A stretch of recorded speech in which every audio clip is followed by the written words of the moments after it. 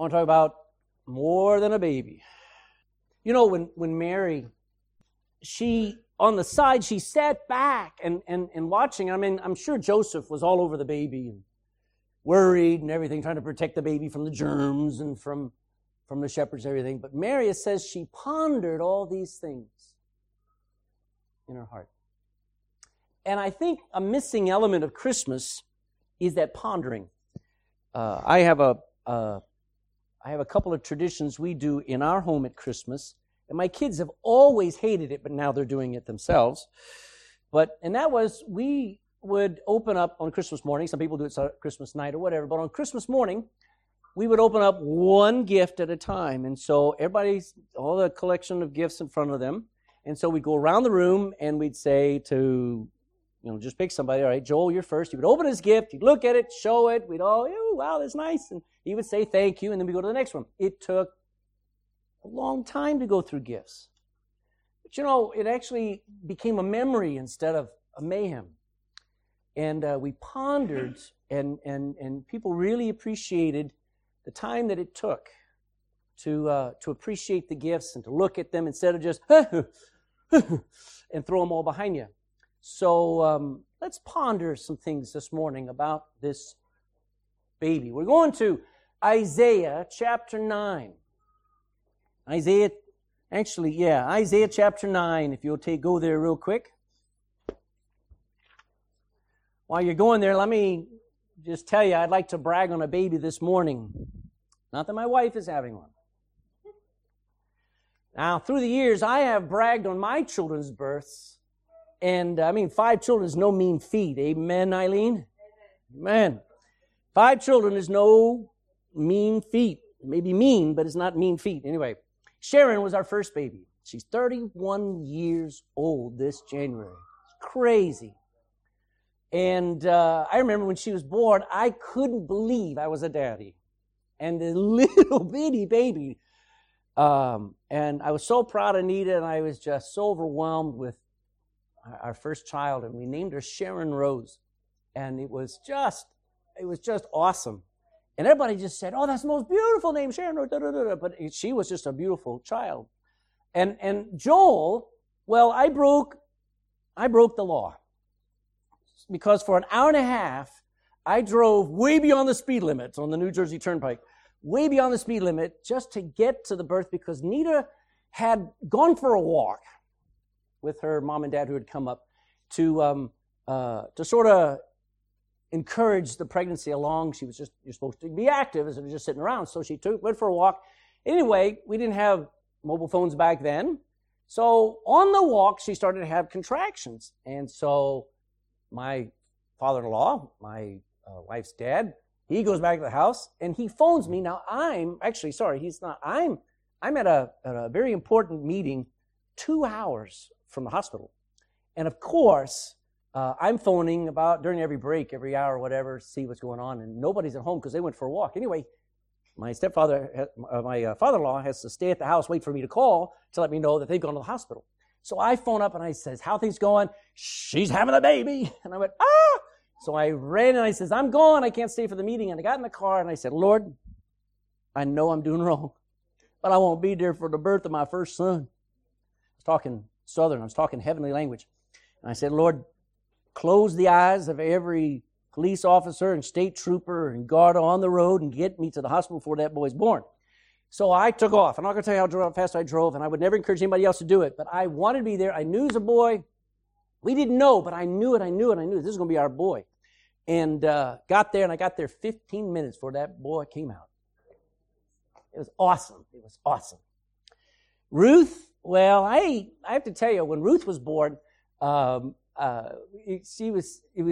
was tough on Nita because at the last minute, they changed the doctors on her, so this nobody just comes in and says, I'm here to take your baby, And we're like, no, we want the doctor we had been with and been prepared for and everything. So anyway, Ruth is born, and it's so wonderful. And I go into work 2 days later, and I've got a box of candy bars. Now, you know about Snickers, and you know about, what are the other candy bars? Mars bars. Well, there's a bar in America called Baby Ruth bars. All right? And they got caramel and nuts and all that stuff. So anyway, I started handing out Baby Ruth bars. And they're all going, okay, what's the deal? And I says, we had a baby. Well, we know. What's the name? Get it? And these guys are all PhDs and masters in all kinds of different levels of education. I went, and the baby's name is Ruth. Anyway, you had to explain it to them. But I tell you, Joshua was next, and I can brag on, we had to get to the hospital. It was 1 a.m. How come all babies are born at 1 a.m. in the morning? But most of them are. Anyway, had to get to the hospital, and wonderful gifts. And Sarah got born here in Ireland, the old Victoria Hospital. And I got to be there for every one of them. I can brag on it. I was there. Man, it was such a joy. But I want to talk about the birth of another baby. Isaiah chapter 9. Isaiah 9 and verse 2. No, I said 9:2. I mean, 9:6.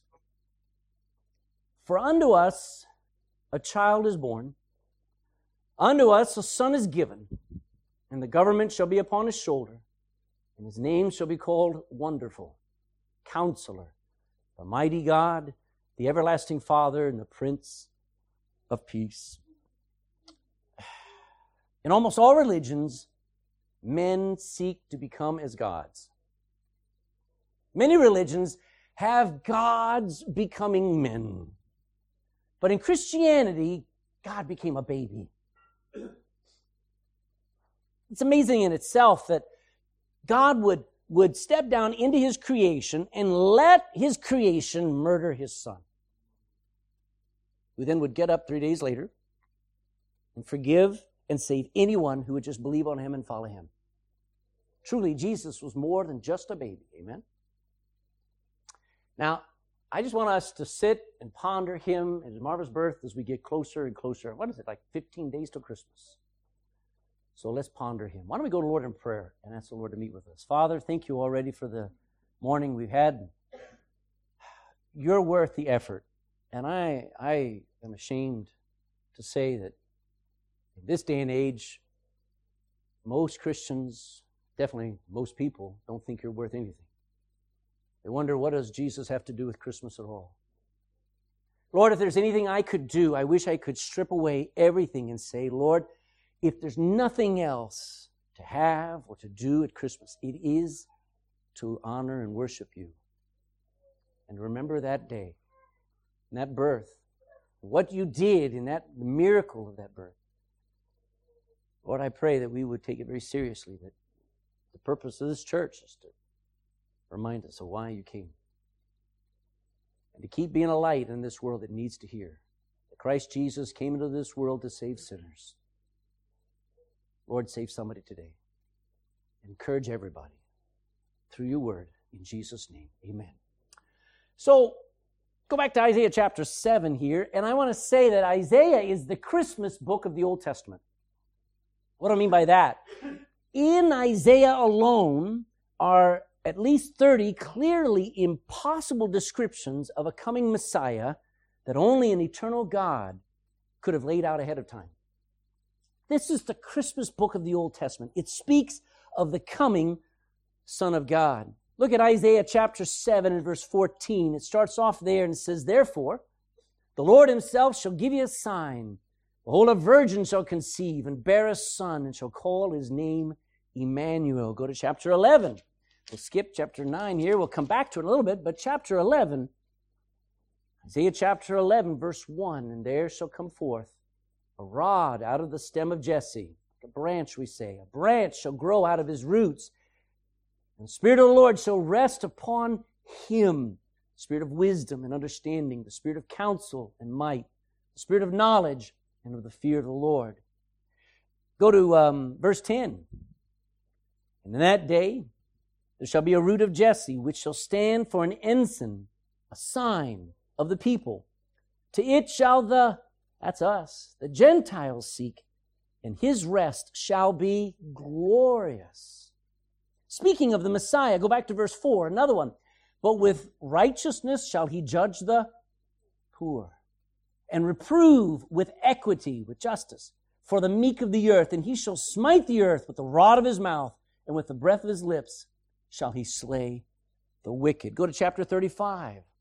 Chapter 35. These were Christmas verses to the Jew as they read and they discovered somebody was coming who would bring justice, who would bring peace, who would bring rest, who would fix everything. Isaiah chapter 35 and verse 3.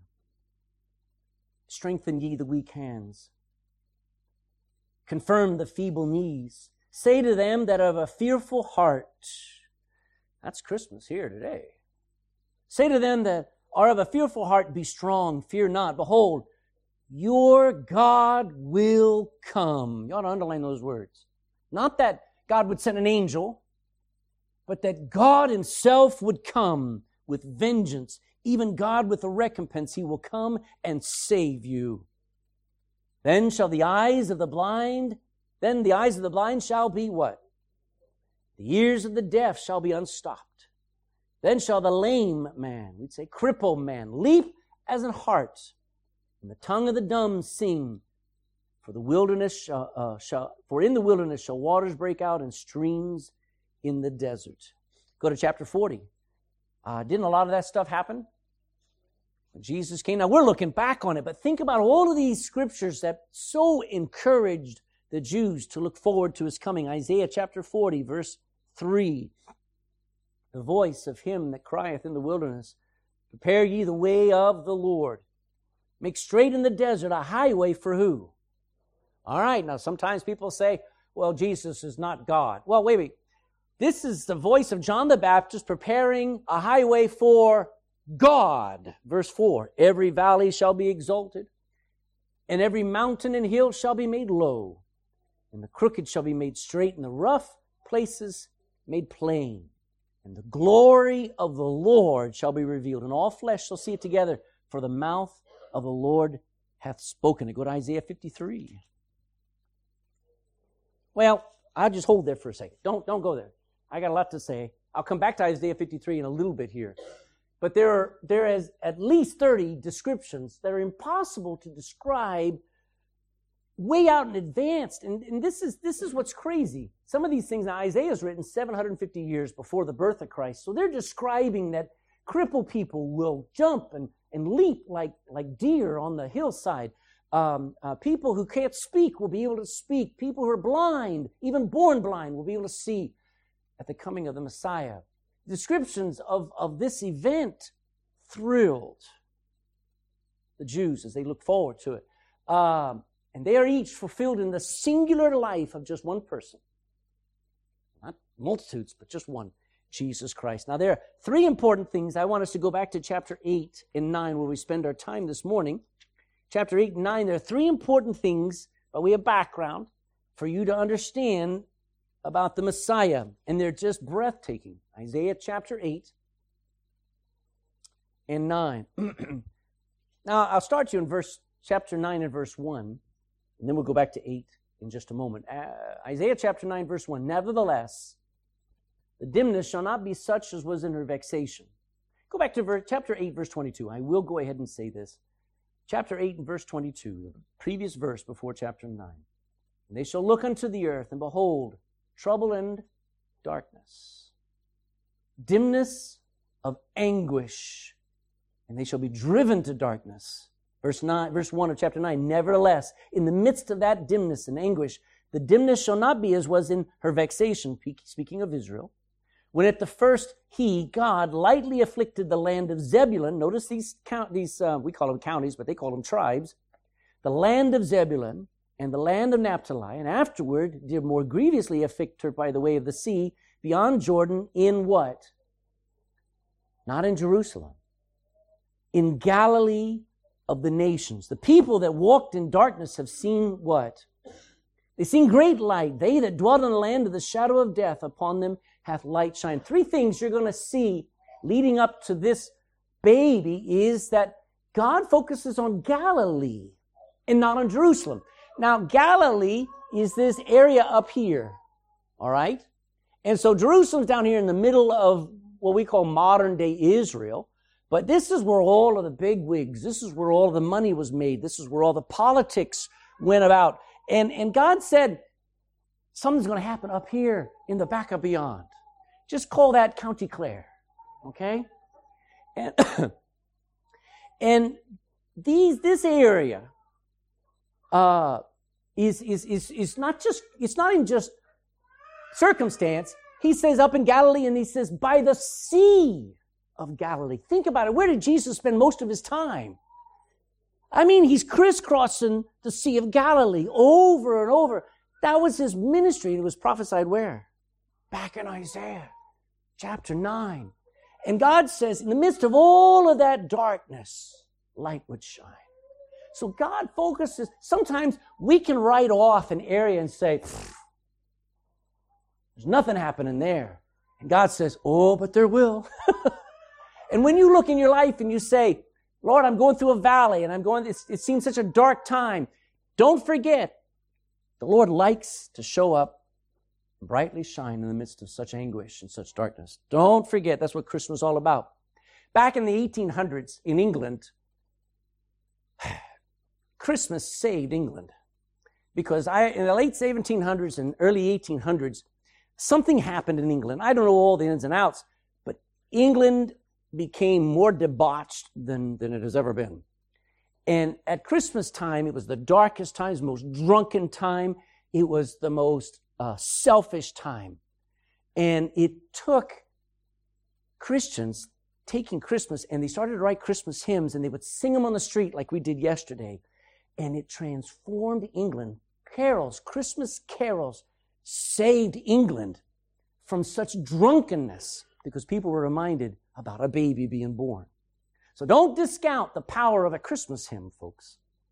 So, God focuses on Galilee, which is amazing, instead of on Jerusalem. Secondly, He provides light in such darkness. I thank God for that, because as we grow up in this enlightened age, we think we've got all this information. The more we get into the internet, the more we think we know, when we know nothing. And all of that light and enlightenment that we think we have is really just darkness. And I'm glad God steps into our darkness. And I thought about this. In the midst of such darkness, how many people are used to living that way? Most. He describes here in chapter 8, verse 22, they shall look unto the earth and behold trouble and darkness, dimness of anguish, and they shall be driven to darkness. Look in chapter 9, verse 2. The people that walked in darkness, they're used to it. They live that way. They say that there are towns and villages and towns and cities in Siberia where for 6 weeks out of the year, that is noon. There's no sunlight for 6 weeks out of the year. Did I say 6 months? 6 weeks out of the year, there is no sunlight. The suicide rate goes through the roof. All people do is they can't sleep. They want to stay in bed. They don't want to work. If you had to live in that kind of darkness for that amount of time, back in the early 1980s, Russia, the Soviet Union back then, spent a fortune with an idea. They were going to send up a big unfurling mirror. It's a big sheet of mylar that was going to be pointed for a couple of hours a day during these dark times, and they're going to beam the sun, if this thing would work, like a mirror, onto these towns and villages where people were killing themselves because of the darkness. There's a town up there, which is up on the very top in the Arctic Ocean there, where there's nearly 500,000 people. And so they thought that they could shine sun on that for about, for 3 or 4 days at a time, and then move to another place and then shine sun and just sort of pick everybody's spirits up. Now, unfortunately, it didn't work. It cost a fortune to try to make this mirror. They had to make the mirror like 2 miles across just to beam enough light to illuminate a city. So, but it didn't work. But think about living like that. The people that walked in darkness. They're like a blind man, not knowing what light is, what colors are, never seeing beauty, never even imagining. Next time you see somebody that's head to toe covered in tattoos, pierced, all over their face and their ears and their body parts. And there they are, and they're angry, and you know what they're doing? They're walking in darkness. They have no idea that light could shine. Think about where you'd be if somebody hadn't given you the gospel. Think about the darkness you used to mess with and the darkness of this world. You don't have to all you have to do is turn on the TV for 30 seconds and you realize how dark it is. The music and the things that people talk about and stuff, they walk in darkness. And God provides such light in darkness. I'm glad for a God who's light. Thirdly, He promises a child. Look in verse 6. We read it just a little while ago. It says, "For unto us a child is born, unto us a son is given." Go back to verse 1. "Nevertheless, the dimness shall not be such as was in her vexation, which at the first lightly afflicted the land of Zebulun and in the land of Naphtali, and afterward did more grievously afflict her by the way of the sea, beyond Jordan and Galilee of the nations. The people that walked in darkness have seen a great light. They that dwelt in the land of the shadow of death, upon them hath the light shined." Economic successes. Look at verse 3. I don't want to stop here. I kind of want to point out this. Look at verse 3. "Thou hast multiplied the nation." He's talking about economics. "And yet not increased the joy. They joy before thee according to the joy in harvest, and as men rejoice when they divide the spoil. For thou hast broken." Why? Where is our joy? They may get excited for a little bit in their harvest, and when they divide a spoil from a war, but God has broken the yoke of His burdens and the staff of His shoulder, the rod of His oppressors in the day of Midian.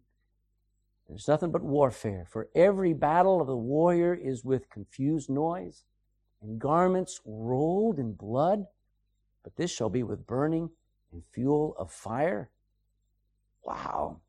In the midst of such darkness, verse 6 says, "Unto us a child is born." You know, in the midst of all that, and things haven't changed in 6,000 years, in the midst of war, in the midst of economics ups and downs and disasters and anguish and darkness, a baby's born. And He's worth pondering. He's worth pondering. Let's talk about it for a minute here. Chapter 9 and verse 6 introduces us just with the first thought. I got to say it, He's a real baby. He's a real baby. Now you go and you look in the cribs, and what do you see? Little porcelain baby. One year we had Keith Hamilton's brand new baby. Remember him? Sat still. I thought, we kept looking over. Is he alive? This kid was perfect, amen. But normally you have a fake baby. And I am afraid that most people think that Jesus is still fake. Okay? He's a real baby. Not a make-believe. He's not a Disney movie. He's not a fable like Santa is. Sorry, parents. You're going to tell your kids the truth. There's no Santa. You're wasting your time. Tell them about a baby. A living, breathing, tiny, little, frail baby. Think about it. That first Christmas night, he couldn't see farther than just a foot or two. He didn't know that he controlled his own hands. He couldn't hold his own head up. He couldn't feed himself. That was the Son of God. The humility of God becoming a man. He's a real baby. Flesh and bones and blood. Amazing. He's a prophesied baby. Verse 6 says, "For unto us a child is born," and he begins to be very specific. He says, "A son is given." And he starts to give us some specifics. He's a prophesied baby, not like a pregnancy test. That pregnancy test tells you you're going to have a baby. No, he's prophesied by Moses 1,500 years ahead of time. Isaiah 750 years ahead of time.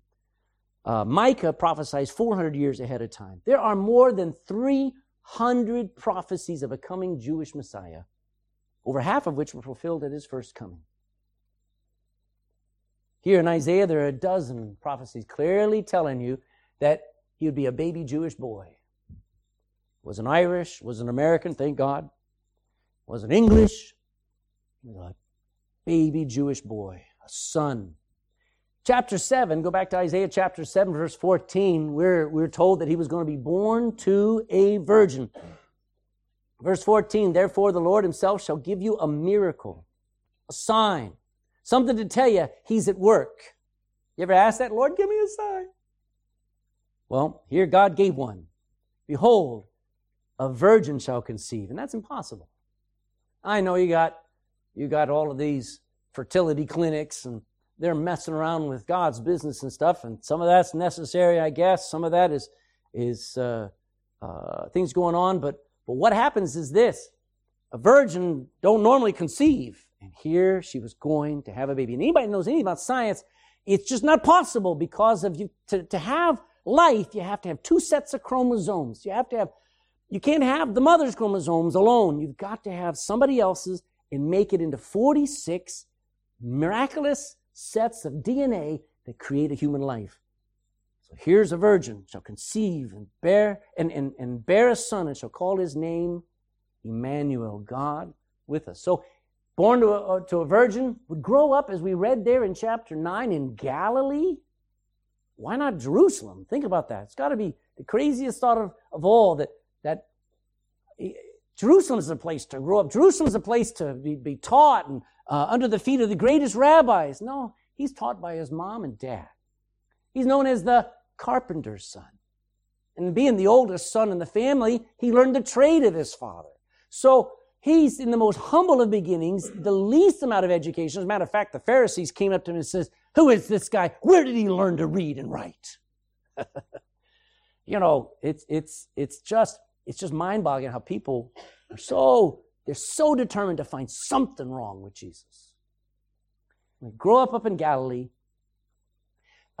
he would gather disciples. Go back to chapter 8. Show you these things filled with this. Verse 16. Bind up the testimony. In that day, the testimony was the law. In that day, people were letting the scrolls of God's word fall apart. They were being abandoned. They were just being left in closets or being lost. And the statement was, go bind up, repair the testimony, seal the law among my what? Are you with me? 8:16. Seal the law among my disciples, and I will wait upon the Lord. This is the Messiah saying this. That hideth his face from the house of Jacob, and I will look for him. Behold, I and the children whom the Lord hath given me, speaking of Christians, but mainly his disciples, they are for signs and for wonders in Israel from the Lord of hosts, which dwelleth in Mount Zion. Jesus says, I got some disciples. And he sure did, didn't he? He would do, as we just read there, he would do miracles to prove who he is. He would grow up meekly. Let's go to Isaiah 53. As I said there earlier, we're going to look real briefly. Isaiah 53 and verse 3. See, if you kept reading through the book of Isaiah, you're looking at a picture book of Jesus, the Son of God, and you're seeing him grow up, and you're seeing what he goes through. It'd be like a photo album of your children. This is that book here in the book of Isaiah. And when you got to Isaiah 53, you'll find Jesus growing up, verse 2, most tender. For he shall grow up before God, as a tender plant, not a bully. You know, in Greek, when you were a leader in Greece, or you were preparing to be a Caesar or a ruler in Rome, you know what they did with children from the moment that they could stand on their own? They put a fake sword in their hand. And it was a wooden sword. And from the time they were capable of standing, they were taught to fight. They were thrown to the air and dropped to the ground to toughen them up. They were made aggressive. They were taught to be firm. They were made to be leaders. Jesus grew up as a tender plant, meek and lowly. Doesn't mean that he's not masculine, that he doesn't have authority, but he's got the right balance. Keep going. Chapter 53, verse 2, he says, he shall grow up before God as a tender plant and as a root out of dry ground. He hath no form nor comeliness. They didn't paint him up like they did the Caesars. And when we shall see him, there is no beauty that we should desire him. He's an unusual baby. He's not handsome to most people. He's too nice, meek and lowly. He's not what people want in a leader. But he's who we needed. It's who we needed. Grows up meekly. He's despised and rejected. Look at verse 3. He is despised and rejected of men, a man of sorrows, acquainted with grief, and we hid, as it were, our faces from him. He was despised, and we esteemed him, we praised him not. I don't know, rough growing up in that kind of situation. Nobody noticed it. Go on there, verse 4, and in the end you find that child, that baby, carrying our griefs and our sorrows to a place where he would be smitten of God and afflicted for all our sins. Look at verse 4. Surely he hath borne our griefs and carried our sorrows. Yet we did esteem him stricken, smitten of God, and afflicted. But he was wounded for our transgressions. He was bruised for our iniquities. The chastisement of our peace was upon him. And hallelujah, with his stripes we are healed of our sins. All we like sheep have gone astray. We have turned everyone to his own way, and the Lord hath laid on him the iniquity of us all. No one would prophesy of a coming leader. Nobody but God would prophesy of a coming leader who would suffer and be defeated. You wouldn't brag on such a future event. You'd try to spin it, wouldn't you? You'd try to turn it around and says, he's going to be victorious. This is going to be wonderful. No, he's despised. He's rejected. He's smitten of men. He has no form or comeliness that we should desire him. No beauty. That's how God describes that baby. All the way to the cross. It's prophecy. Jesus was one amazing prophesied baby. But he's a miraculous baby. Go to Isaiah, back to Isaiah 7. I love the miracles of Christmas. And if you'll do me a favor this Christmas, maybe nothing will happen. Maybe. But if you'll look and you'll anticipate something wonderful happening at Christmas in your home, I think God will do something. Like bring somebody home who hadn't been home in a while.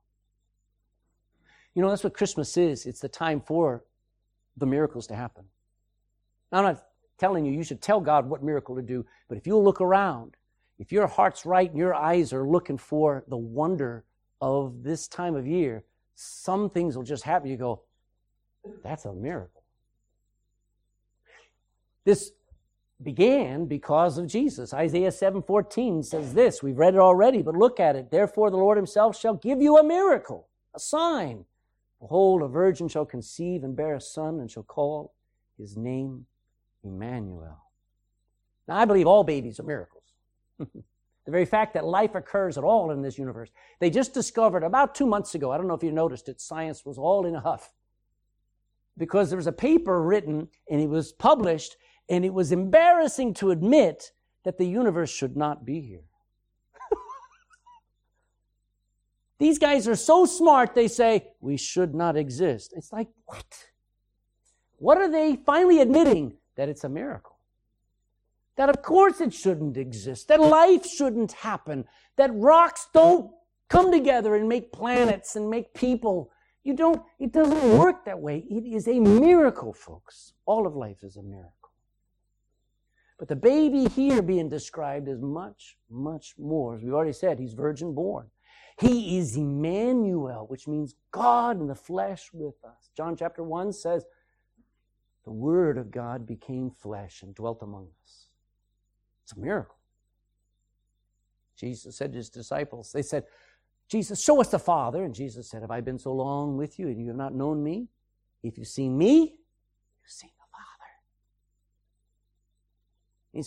He's a specially timed and specially purposed baby. Go to Galatians chapter 4. Hold your place here in Isaiah because we'll come back to it. But Galatians chapter 4 and verse 4. Everything was timed. Wasn't just, well, it happened.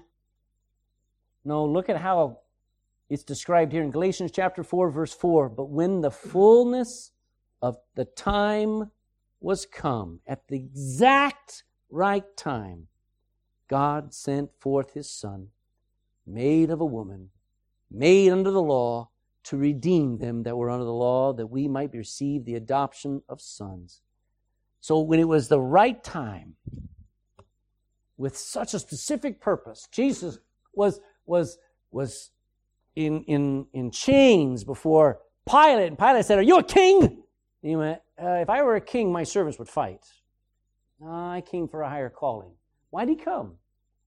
He came to take our place. He came to be our substitute. He was specially timed and specially purposed. Jesus is a miraculous baby. Jesus is a born leader. Go back to Isaiah chapter 9. Told you to stay there. Now, this is probably the most missed part of Christmas. Chapter 9, in verse 6 and 7. Let's read these two verses. Just watch here. "For unto us a child is born, unto us a son is given, and the government shall be upon his shoulder. His name shall be called Wonderful, Counselor, the Mighty God, the Everlasting Father, the Prince of Peace. Of the increase of his," there's that term again, "government and peace there shall be no end. Upon the throne of David and upon his kingdom, to order it and to establish it with judgment and with justice from henceforth, even forever. The zeal of the Lord of hosts will perform this." Jesus is a born leader. Everyone wants Jesus and the Bible to have no part in government. And that is a mistake, folks.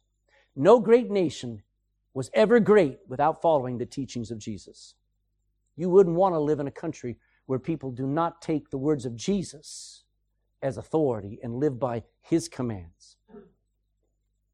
People may mock the life and the teachings of this lowly Jesus of Galilee, but his words are the wisest, the smartest, the most balanced words expressing the most perfect and just laws ever spoken.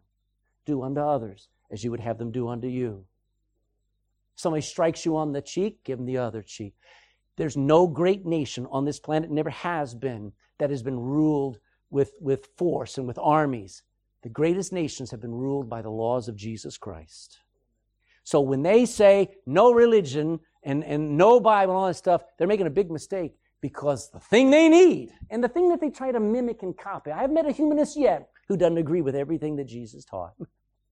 I met one of them. I'll say, "Do you think you ought to love your neighbor?" "Oh, of course. You think you ought to love your enemy?" "Oh, yeah, you ought to do that." And I just go through 15 or 16 of the commandments of Jesus, and they go, "Oh, yeah, I agree with all that." I go, "You're a fake. You're a hypocrite. You're following Jesus, and you won't admit it." Amen. Jesus is a born leader. From the moment that he was born, when those wise men came and they kneeled at that crib, what did they call him? The King. Where is he that is born King of the Jews? He's a born leader. The Bible says there, the government shall be upon his shoulders. You ever heard somebody say this? "Oh, poor so-and-so. He's carrying the weight of the world on his shoulders." You ever heard that? Came from this. How about this? "Oh, that person, he's a born leader." Really? Well, this little baby was born to govern. Go to Micah. Hold your place here in Isaiah. Go to the right. If you get to Matthew, you went just a little bit too far. Find Micah chapter 5. Micah chapter 5.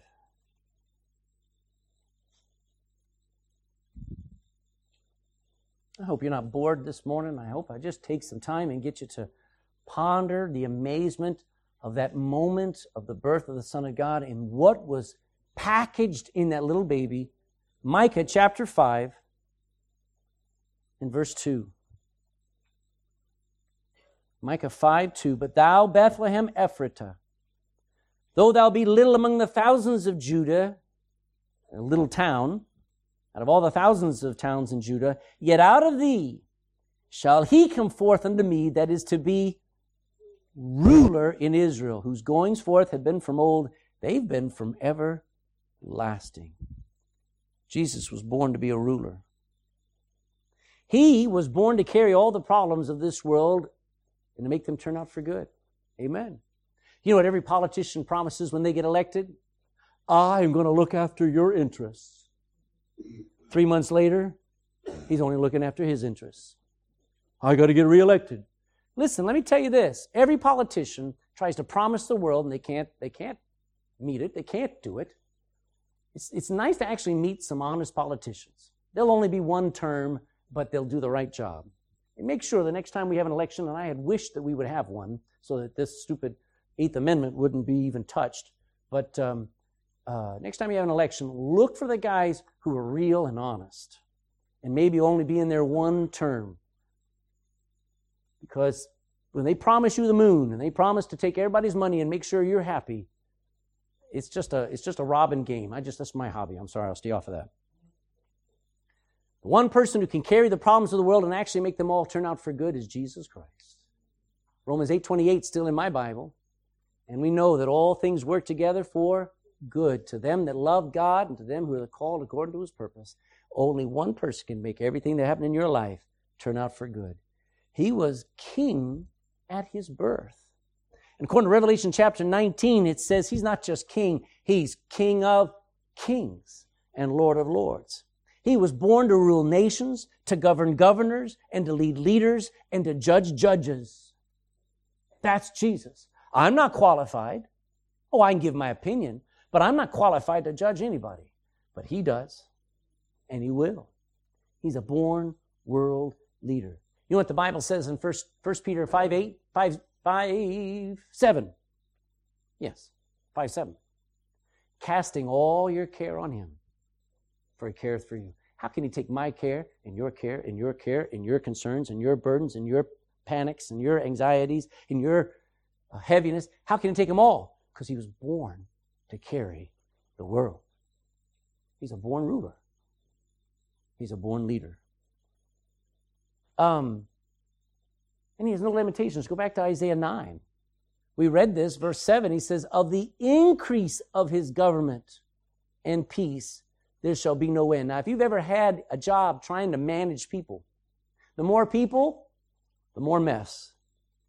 More complicated it gets. But with Jesus Christ, no matter how big, no matter how messy things get, He keeps peace. He has no limitations. Think about our modern leaders. Normal leaders wear out, make mistakes, they get exposed as frauds and get replaced. Nations rise and they fall. But Jesus' governing power will expand forever and ever. You know, He already holds everything together. Did you ever read that in Colossians chapter 2?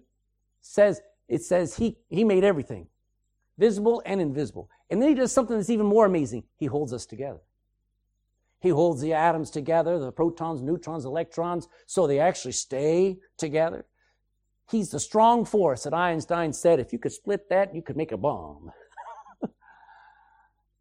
Jesus is mighty. He has no limitations. Now, where does that get you? No matter how complicated, how messy your life may get down here, you ought to give it to Him.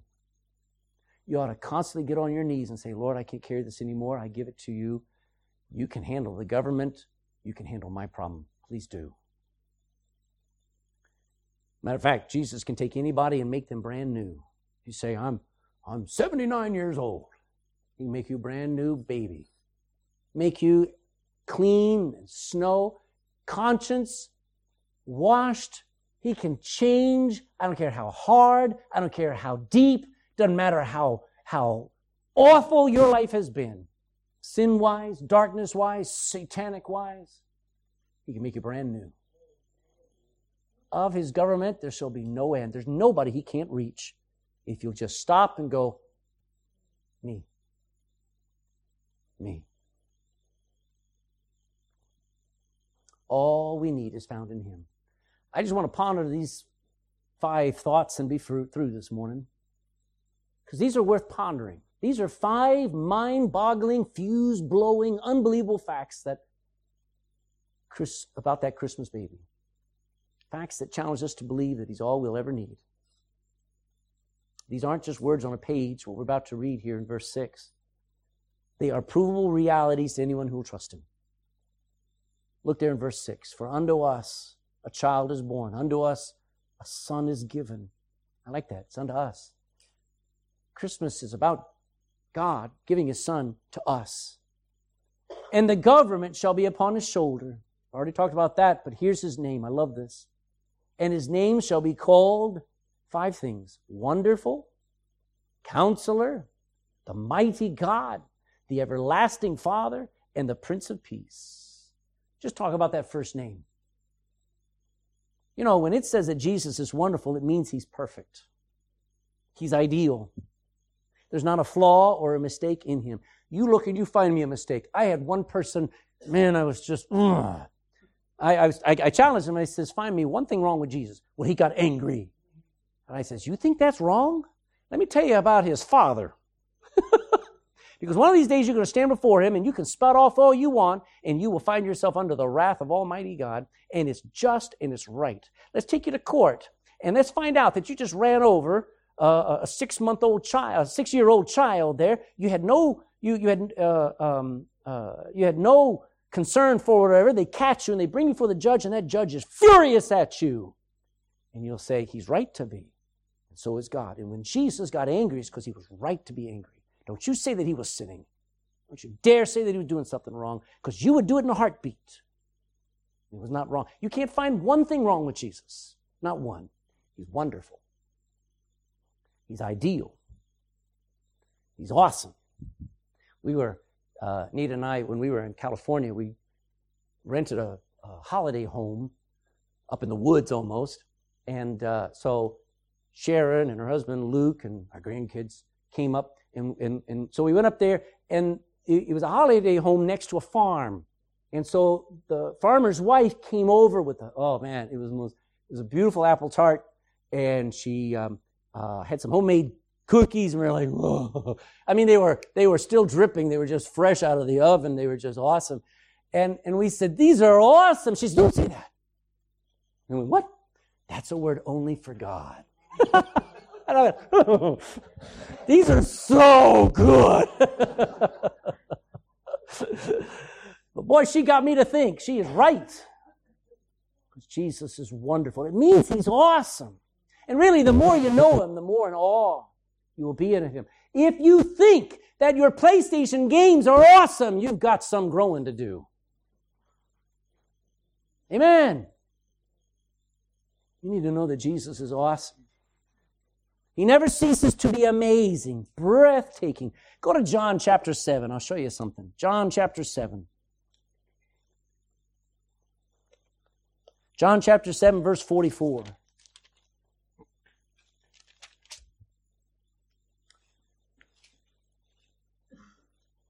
John 7:44. Now they're trying to catch Jesus, trying to trick Him, trying to catch His words, trying to get the people to turn against Him. And some of them would have taken Him, Jesus, but no man laid hands on Him because He was so looked up to by the people. Verse 45, then came the officers to the chief priests and the Pharisees, and they said unto those officers, why have ye not brought Him? We sent you to go capture Him. And the officers answered, never man spake like this man. He was awesome. We loved listening to Him. Do you know Herod? Herod loved to listen to John the Baptist preach. And when he met Jesus, he said, you talk just like John did. I want to listen to you now. It was amazing. When Jesus sat in the synagogue in Luke chapter 4, and He read from the Isaiah scroll, by the way. In Isaiah chapter 61, He talked about the Spirit of the Lord is upon me, and He has anointed me to preach the gospel to the poor. It says everybody thought these are the most gracious words they'd ever heard coming out of, because Jesus is wonderful. Listen, if you think that Jesus is just something you talk about on a Sunday, or that you use His name as a curse word on Monday, Tuesday, Wednesday, Thursday, and Friday, if that is all Jesus to you and He's not wonderful, I say you're possessed of the devil. Amen. Because He's wonderful, folks, when you get to know Him. He's not politics where everybody's slamming each other and you don't know who's right and what's going on. I tell you this about Jesus Christ. He is perfect. He is awesome. He's wonderful. Are you bored? Are you depressed at Christmas? Jesus will make it wonderful. If nobody gives you a gift, God already has. For unto us, unto you is given a wonderful Savior. He's not only wonderful, He's Counselor. You know, I find that schools have counselors. Remember go talk to the counselor? Hospitals offer counselors. Courtrooms offer counselors. Today, so many people are seeking counselors for problems and stresses they're facing. That's not all wrong. But if you're born again, Jesus is counselor. He offers a counsel that ought to be sought. If any man lack wisdom, let him ask of God. He gives it liberally. A counselor is not just someone you talk to about problems like a good friend. A counselor is someone who knows exactly what to do because he knows you. He's seen you before. He can guide you and encourage you. He's an advisor. And really, the best word that you can define a counselor is he's your defense attorney.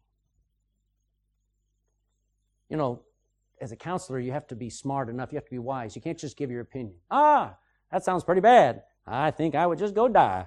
You want somebody who has some sort of wisdom when they counsel you. Well, Jesus was so wise that at 12 years old, he was blowing away all of the lawyers. Remember that? They stood there just in awe as Jesus taught them the law. As a matter of fact, that little baby lying in the manger is wisdom himself. He's the Word of the living God in flesh. He's the wisdom of God, living, breathing. Later, as he taught his disciples, it was pure, wise counsel.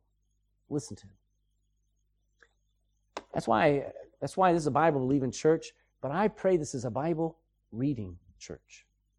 Because as you read the pages of this book, he'll give you counsel. You may have to read a couple of pages or a couple of chapters, maybe a couple of dozen. But he's always speaking. Listen to him. Don't just rush through. Jesus said, my sheep hear my voice.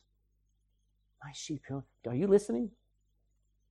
Ladies and gentlemen, let Jesus be your advisor, your counselor, your friend.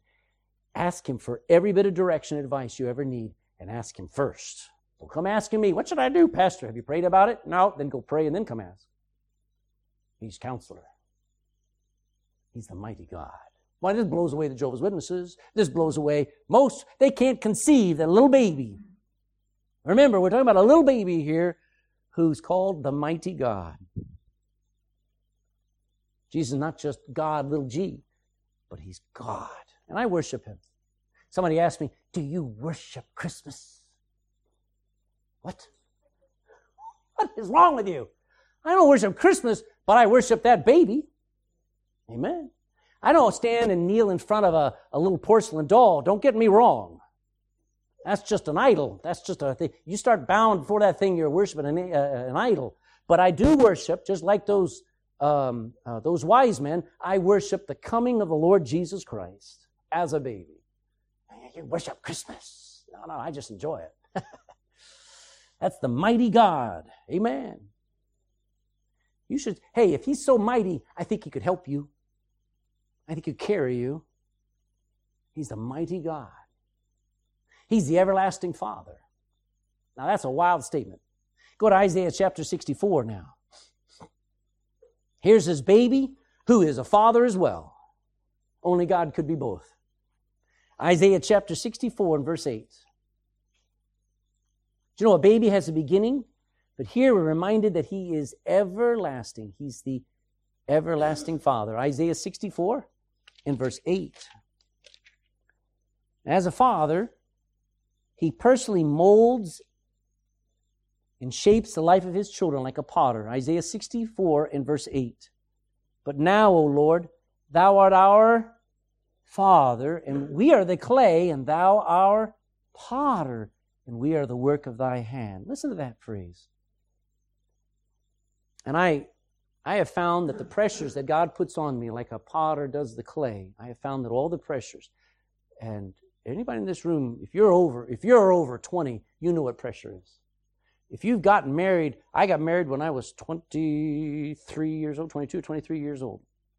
And the pressures of, man, we had a year and a half, nearly 2 years later, we had our first baby, and then a year and a half later, another baby, and then a year and a half later. you have pressures, you have work, you have bills, you have to buy a car, you have to get another car, all of that stuff. And you start to look around and you say, Lord, what are you doing? And you remember, he's the potter and I'm the clay. And I found that after all of that pressure, I'm saved 37 years. Married 32 years. All of the stress and everything that goes along with marriage, goes along with child training, goes along with ministry, all that stuff has made me a better man. I wouldn't have ever figured out that this is how it should be. I mean, none of it would have asked for the pressure to be put on us. But you know what? He's the potter. He's the everlasting Father. He knows what He's doing. He's like a father saying to the kid, Jerry, how many of you ever seen that film called The Karate Kid? I remember that dumb film. I remember seeing that with Joel. I thought it'd be a cool encouragement, you know. He got into karate for a year, and then they started moving him on to Sundays, having to do things. We'd stopped it. But remember when that old guy said to the kid, he said, I want you to wax that stupid, well, first had to sand it and then wax that stupid backyard, what was that, no, it was the car, right. I thought it was the porch or whatever. But anyway, I can't even remember, it was so long ago. But he had to wax it and wax it, right? And then he had to do more, hours and hours. What was he doing? He was preparing him, wasn't he? He was preparing him for the future fight. I have no idea what the Lord's preparing me for. But He's the potter. And you know, when He puts that pressure on me, He's the Father looking down and saying, you need this. Now maybe Dean doesn't need it. Maybe Sean doesn't need it. But I need to put you through it. And it'll make you a better man. He's the everlasting Father. Who are we talking about? Jesus. Jesus. Unto Him shall all the Gentiles seek. You know, I'm some dumb, dog, stupid tech. Shut up. I'll say it, not you. Dumb dog, Gentile Texan. I wasn't looking for God. I wouldn't think that He was of any importance to me if it weren't for Jesus Christ. Aren't you glad that unto Jesus shall all Gentiles seek? Amen. He's the everlasting Father. Here's the best one of them all. He's the Prince of Peace. That means He's the giver of all peace. How does He do that? Well, He intercedes for us. I mean, He comes between the wrath of God and He took the wrath so that I could walk away free and I could have the peace of God. Let me say this. If you know Jesus, guess what you know? You know peace. If there is no Jesus in your life, I guarantee you, I don't care how much you try to tell me, oh, I love life. Oh, I don't need God. I'm happy. You're a liar. No Jesus, no peace. The peace of God is awesome, and I love having the peace of God, but there's the best peace of all, and that's peace between me and God. And how did that take place? Through Jesus Christ. He's the Prince of Peace. Without that baby in a manger, there'd be no peace possible. Glory to God in the highest. And because of Jesus, peace on earth, goodwill toward men. Think about it. Isaiah 26:3 says, Thou wilt keep him in perfect peace, whose mind is stayed on Thee because he trusteth in Thee. Isaiah 53:5 says, He was wounded for our transgressions. He was bruised for our iniquities. The chastisement of our peace was upon Him. And with His stripes we are healed. John 16:33, Jesus says, These things have I spoken unto you, that in me you might have peace. In the world you shall have tribulation, but be of good cheer. I have overcome the world. We just barely scratched the surface of all that can be pondered about that little child. He's a real baby. He's prophesied 300 prophecies talking about one baby. He's a miraculous baby. He's a born world leader. All that we could ever need, all of those things I talked about are found in Him. Have you found that Jesus is wonderful? You know, I tell you this, by their fruits you shall know them. I ask somebody, says, you saved? And somebody will say, yeah, I'm saved. I need to see it. You don't have to work to get saved. But you know, if you are saved, there ought to be some joy. Somebody says, let's go to church. You ought to say, I'm glad when they said unto me, let us go into the house of the Lord. If there's no joy in your life, I'd wonder, is Jesus there? Because He's wonderful. You say, well, my life stinks. I didn't ask you how your life was. I said, how's Jesus? He's wonderful. Have you found Him to be wonderful? Do you lean on Him as counselor and friend? Who do you go running to when you got problems? Oprah Winfrey? Who do you go looking to? Who are you going to call? Do you trust Him as the mighty God? If He's the mighty God, He can handle my weight, my burden. Does Jesus, the everlasting Father, have the authority to mold and make your life take the shape as He sees fit? Say, I don't want to do this, Lord. And yet I know you're calling me to do it. I don't want to stay in this relationship. It's too hard. I don't want to embarrass myself on the work and be a gospel witness. I don't want to do that, Lord. Is He the everlasting Father or is He not? And is He the Prince? And listen, is He your source of peace? He can be yours today. Prince of Peace. Listen, I'm telling you, the peace of God is awesome. But being at peace with God is far better. It only happens with a personal conversion. It's called being born again. No organized religious act can get you to have peace with God. You say, well, I was baptized. I've been baptized 3 times. Well, go dunk your head under the water and stay there then. It's not going to do you one bit of good. No organized religious act can make peace with God. No grand effort on your part can make peace with God. No great oratorical prayer, oh, I can speak, can make peace with God. You ever gotten in trouble with your wife? And you say, I better have a good explanation. Yeah. You know what? No explanation is going to get past God. You know how to get peace with God? The peace with God? Through Jesus Christ, the Prince of Peace. Only a childlike faith and trust in that baby Jesus, who grew to be the man Christ Jesus, who suffered and died on the cross in our place, can make peace. Father, we bow before you right now. It's Christmas. And everywhere we look, Father, Christmas is about us. And it's a shame.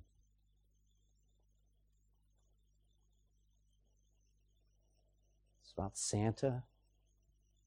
It's about trees. It's about presents, food, family.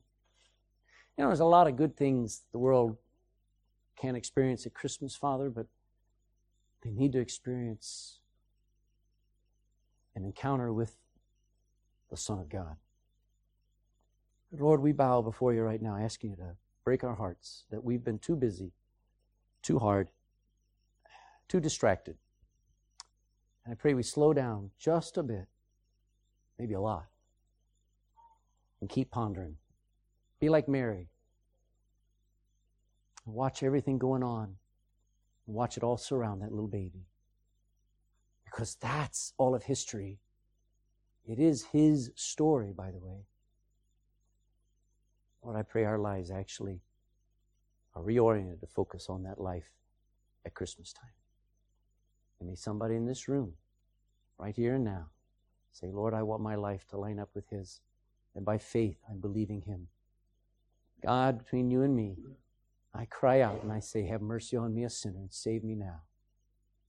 Lord, let somebody trust you as a wonderful God